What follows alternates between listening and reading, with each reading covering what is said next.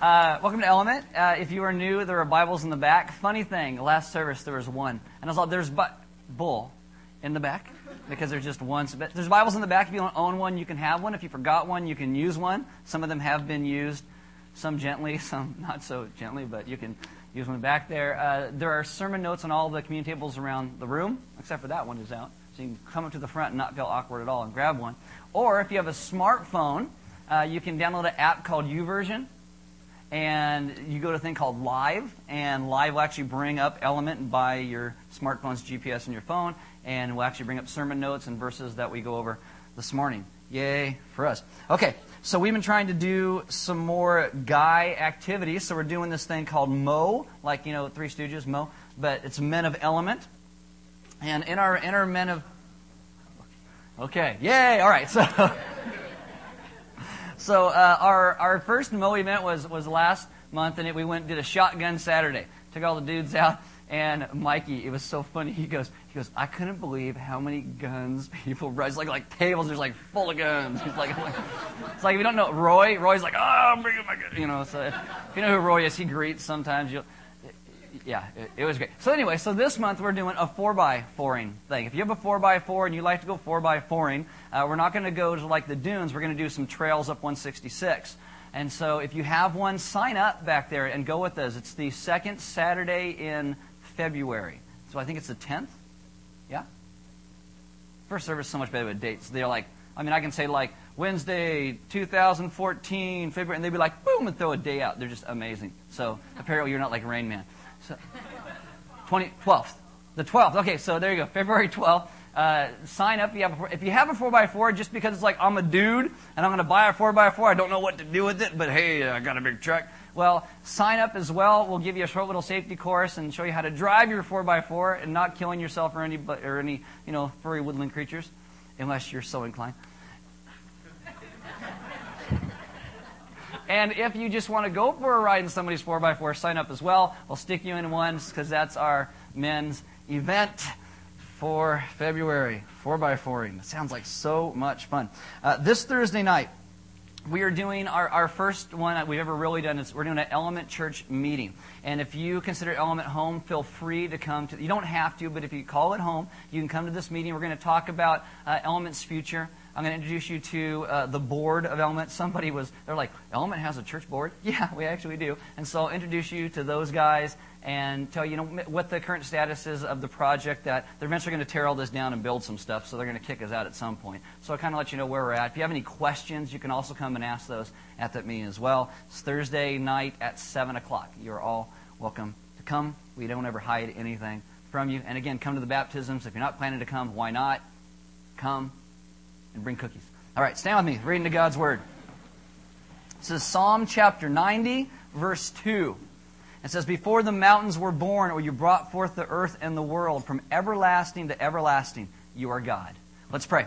Father, this morning we as a people ask that we would understand that you are God and what you call us to as your people, so we'd live as you call us to live, offering hope and redemption and reconciliation to all of the world around us. Amen. Have a seat. So we started a new series. We're calling it The Missing Words. When we're done, we'll hit the book of Lamentations. And I know you're all just really excited about that. Then we will hit the Song of Solomon. Well, if you're not excited about it, you will be when we start it, because it's an exciting book, if you know what I mean. All right. If you missed last week's introduction, the missing words are words that Jesus intentionally left unsaid to convey a deeper meaning. It's like you're supposed to be a student to look at what he said and then dig deeper, so you do the hard work of figuring some of these things out. Like I could say certain things to you, like if the shoe fits, excellent. If you have a good job but you hate it, and I would say, well, a bird in the hand. Exactly. The grass is greener.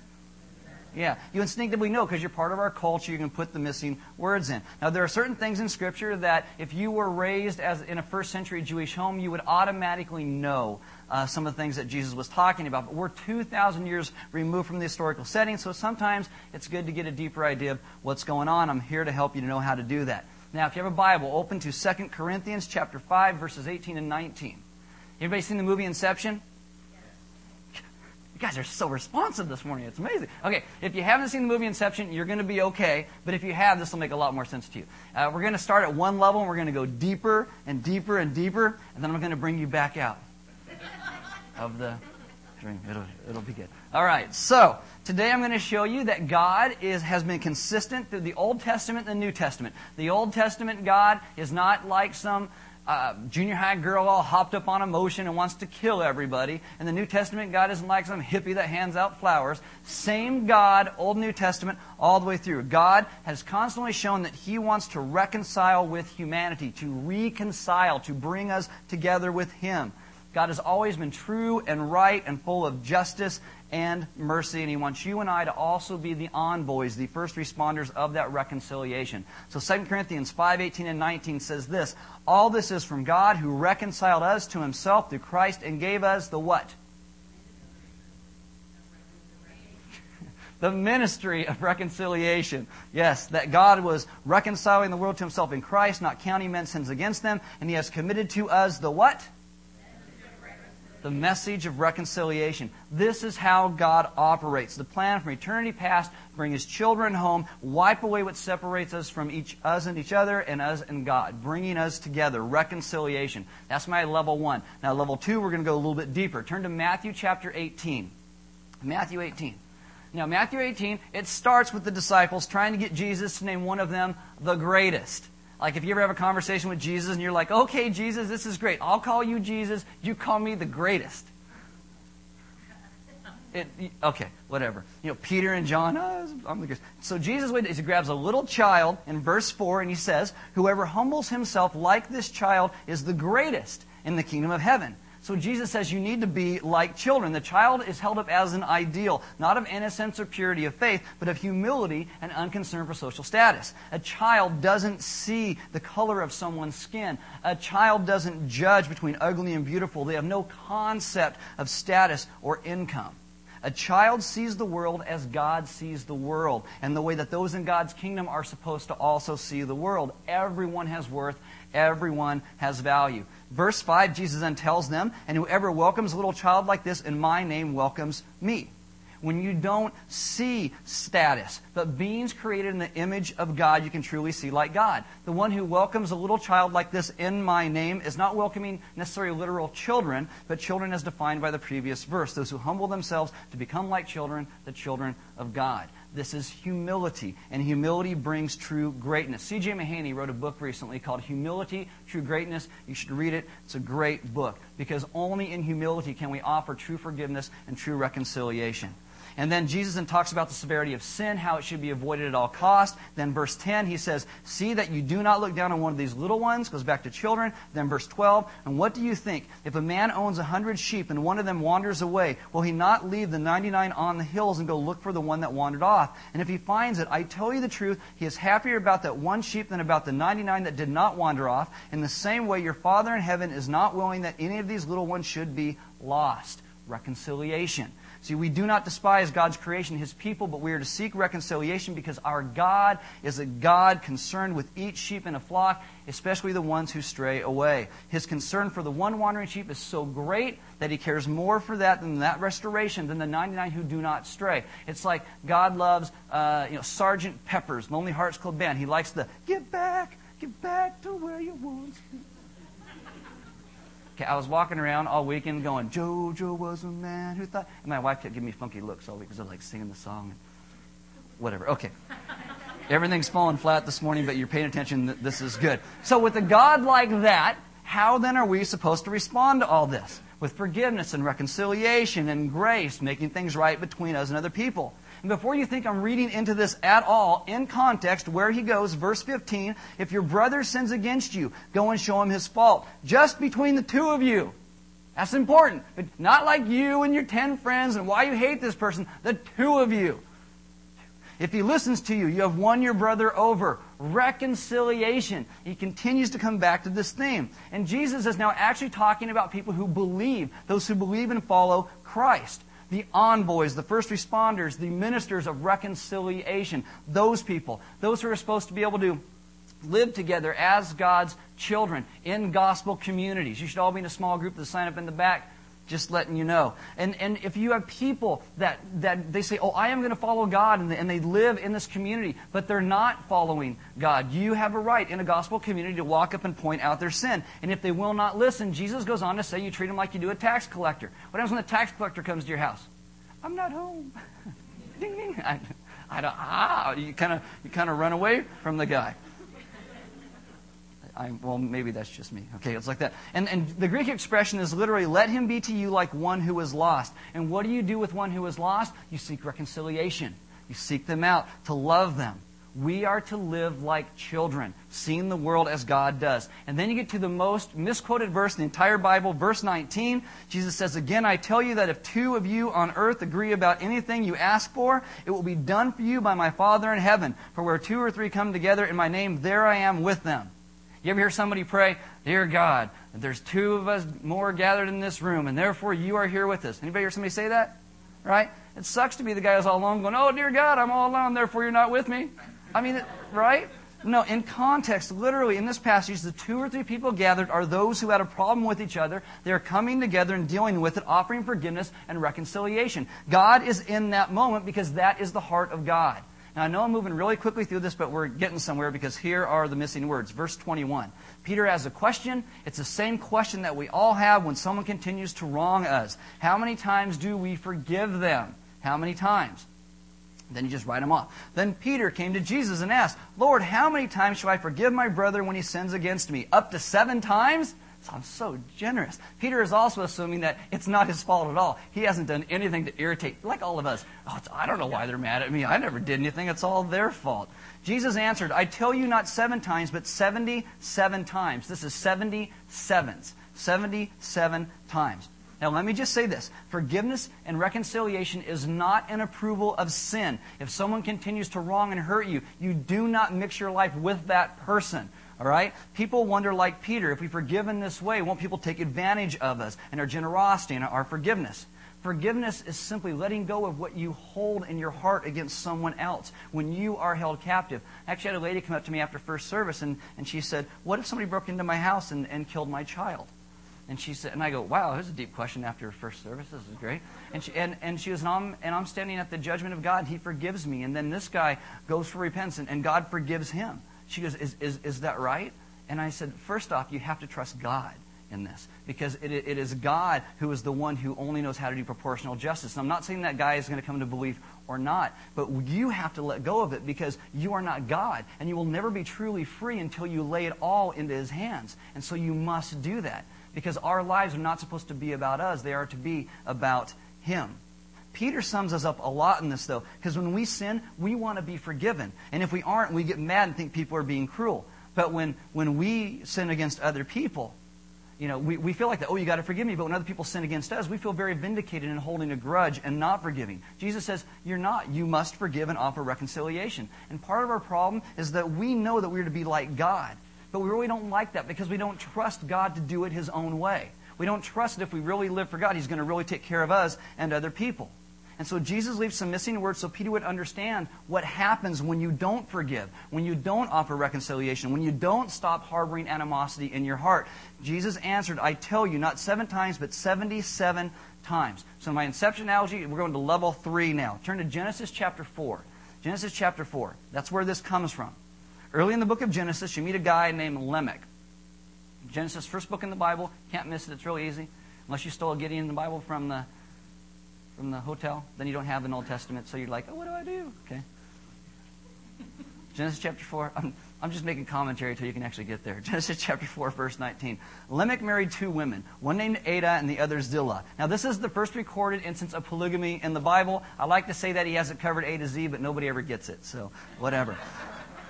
Unless I point it out. Lamech married 2 women, one named Ada and the other Zillah. This is ripe with allegory for our present day and lack of trust in who we are, who God calls us to be. For Lamech, he takes these 2 women, and this helps him not to have to trust in God, but to simply trust in himself. Many of us find other things to do this as well. Now, what I mean is this. Ada, her name means adorned one. Literally, her name translates as ornament. You go down, you get a Christmas tree, you're like, oh, that's a beautiful ornament. I'll put that on the front. Everybody will see it. It'll be wonderful. And everybody comes in, they go, oh, ooh, how pretty. That's literally what her name means. She is literally a trophy wife. She shines brightly, causes everybody to look at her and smile. Ada knows she's pretty. Lamech knows she's pretty. That's why he marries her. Now Zillah means shadow, like the shadow knows.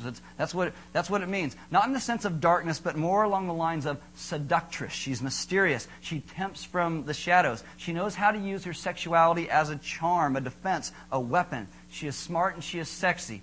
You could go to the grocery store as a dude and you'd be like walking out and she had like one little thing. She'd be like, "Can you carry this to my car?" You'd be like, "Okay." Right? You could be like 100 pounds sopping wet. She'd be like, "You're so strong." You'd be like, "I am so strong." You know, that's what she's like. She knows she's sexy. Lamech knows she's sexy. That's why he marries her. Now Lamech's name, his name is not very grandiose at all. His name means pauper, one who is extremely poor. Lamech has worked his entire life to make enough money to get away from his namesake. But he can't because the stigma follows him his entire life because of his name. Every time you say his name, you're like, "Hey, pauper, what's up?" You know, it just always comes back. Parents, be careful what you name your kids. Don't name your kids Satan or Lucifer or Judas. You know, if your name is Judas, I'm really sorry.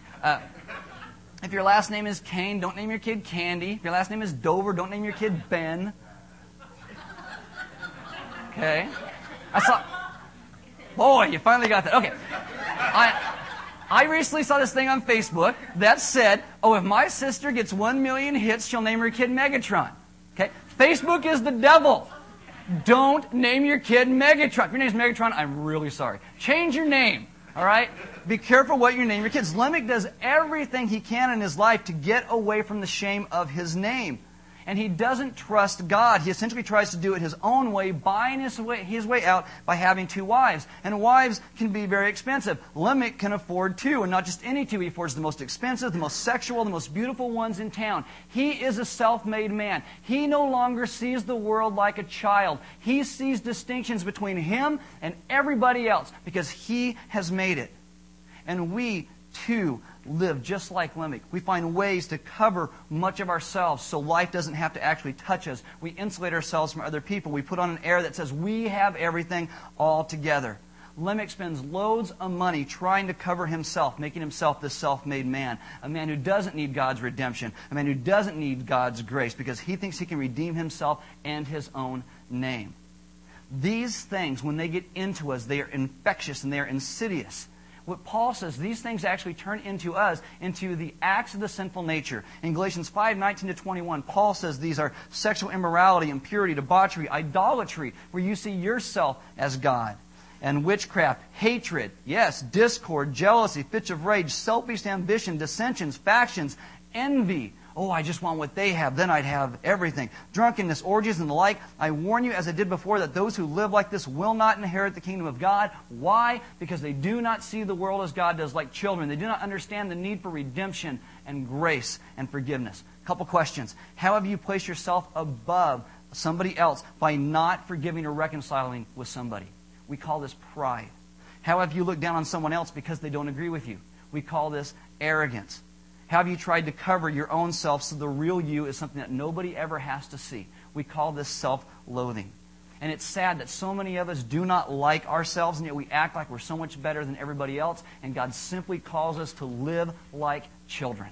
To live like children. Back to Lamech. Lamech does what any man would do with 2 very hot, beautiful wives. He has lots of sex, and he makes lots of kids. And then he names his kids. And then he raises his kids, and they eventually turn out just like him. Dads, you must model reconciliation, hope, trust in God in front of your kids, or they will never, ever get it. Now, one of Lamech's kids actually has a particular kind of gift. In chapter 4, verse 22, it says, Zillah also had his son, Tubal-Cain, who forged all kinds of tools out of bronze and iron. Now, there are interesting Jewish legends that surround Tubal-Cain and his bronze and iron working skills. Tubal means metal worker. Cain means smith or fabricator, so he's twice as good at his job. And so one of these legends speaks of him having this unique ability to make weapons that were wondrous and far beyond those of his day. And legend holds that he gave one of these weapons to his daddy, to Lamech. Now, Lamech, like us, always in search of more so he can become more important, more removed, more self-sufficient. And you see that Lamech, like us, likes power and people to fear and respect him. So in Lamech's day, there is no internet. So when a dude got bored, he can't go online, look for electronic gadgets. He can't do that. He can't look who's coming to concert, can't download tunes from iTunes.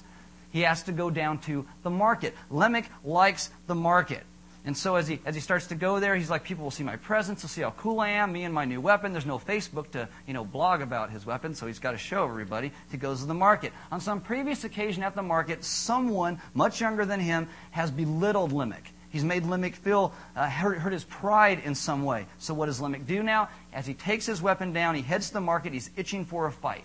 Now this guy who has belittled Lamech has no idea how important Lamech is in his own mind, much as people don't know how important we are to ourselves as well. Lamech has made great strides not to be this pauper anymore, to gain respect, and so he goes to the market hoping this guy would then show up and try what he tried before. Kind of like when someone says something belittling to you, and then the next day you're like, oh, I should have said this.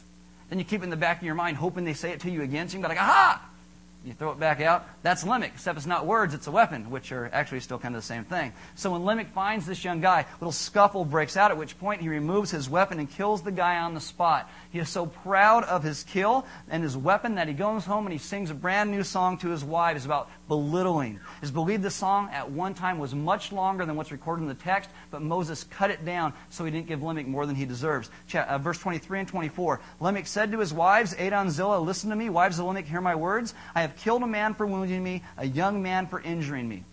Now these words, he's actually making fun of this guy. This is derogatory. He says, this man, my antagonist, is a mere child compared to me in combat. And then Lamech boasts of no restraint. And here's the missing words. If Cain is avenged 7 times, then Lamech 77 times, or 77s.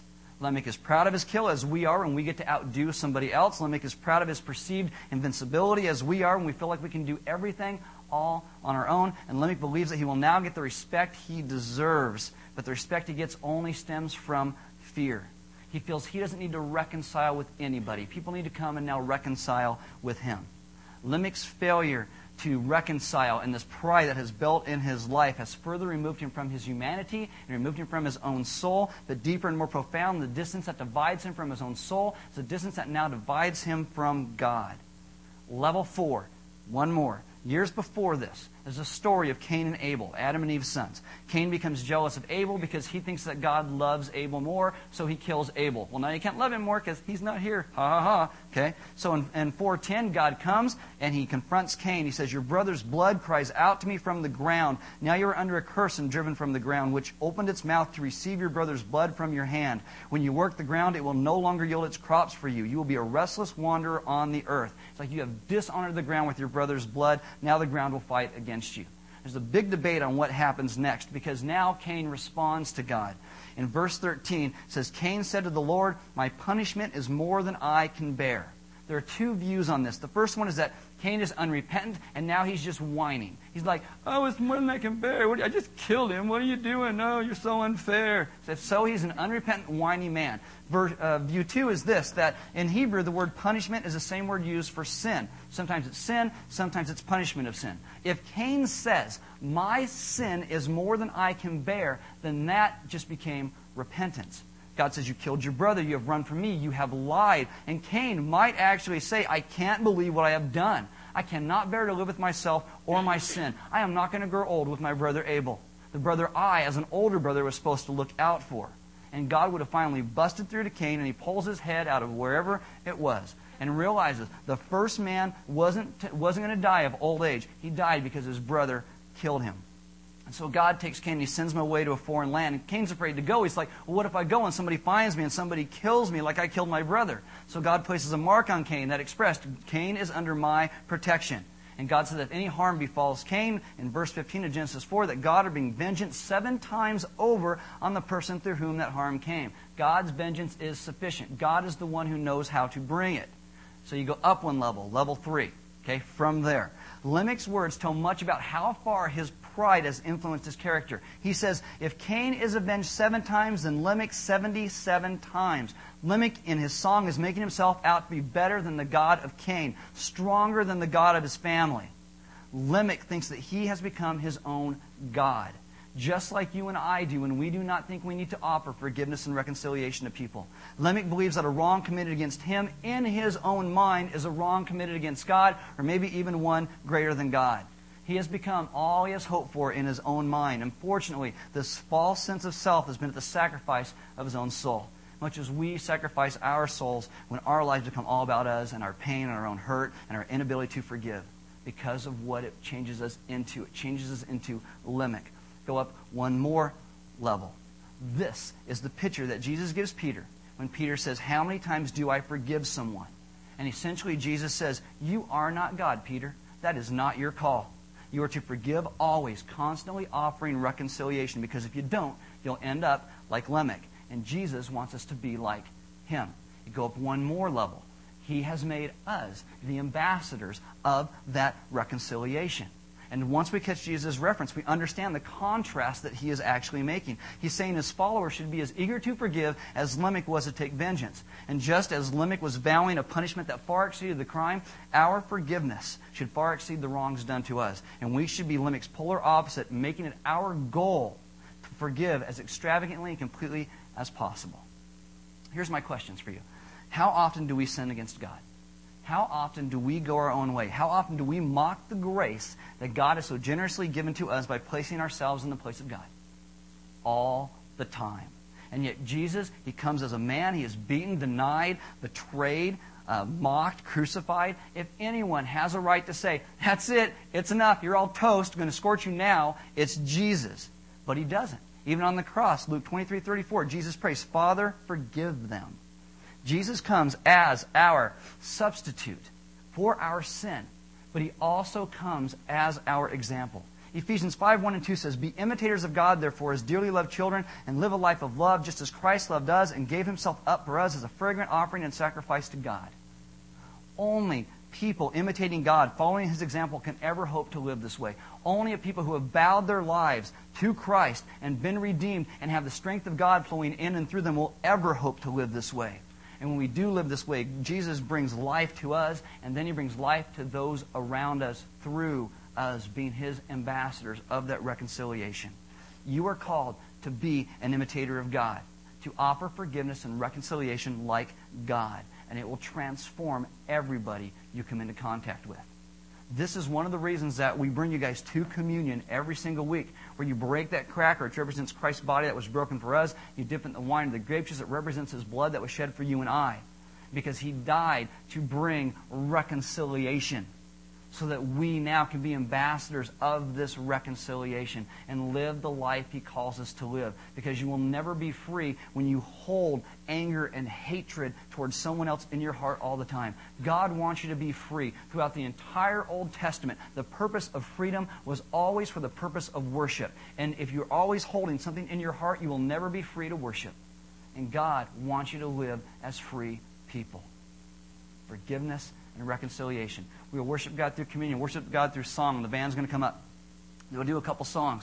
And as they do these, if you know that you have something in your heart against somebody else, maybe you know somebody has something against you, and they're here, talk to them.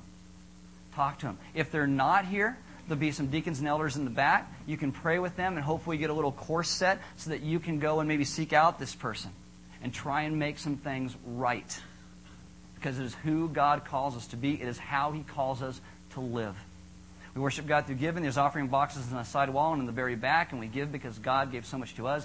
Giving is part of our worship, so we give that opportunity every week. You can actually even give online if you want to, because we're so hip like that. Yeah. Also in the back there's some food. You can eat some food, get some coffee, but we do encourage all of you guys to come to the baptisms. We're encouraged in Scripture to be a people who live in gospel community, to live with other believers. And I guarantee you at some point, someone is going to tick you off. Awesome. You get to practice forgiveness and reconciliation. You know, except for me, because I will never irritate you, because I'm normal and you're all weird. So, I'm just kidding. We're supposed to live as God calls us to live. Forgiveness, reconciliation, being imitators of God. Go and live that way. Let's pray. Father, this morning, we as a people ask that we would fully understand your forgiveness and grace in seeking us out as your people. That we would understand the depths that you went through, coming as a man and living and dying and rising from the dead to redeem and save your people. And that in understanding the depths of your grace, we would then be a people who offer true grace to those around us. That we let go of the things we're holding against other people in our hearts. and that we would honor you, not just with our lips, and not just with our actions, but with our minds and our hearts as well. God, there are deep places in us that nobody ever sees except for you and ourselves. And it is those places that this morning I ask you to come in and begin to deal with. Because out of those places flow everything that we do. And that we would then be a people who live in the grace of gospel community. Loving the world around us as you love it. Being your ambassadors of reconciliation. And calling people home. God, have us show who you are by all that we do. Amen.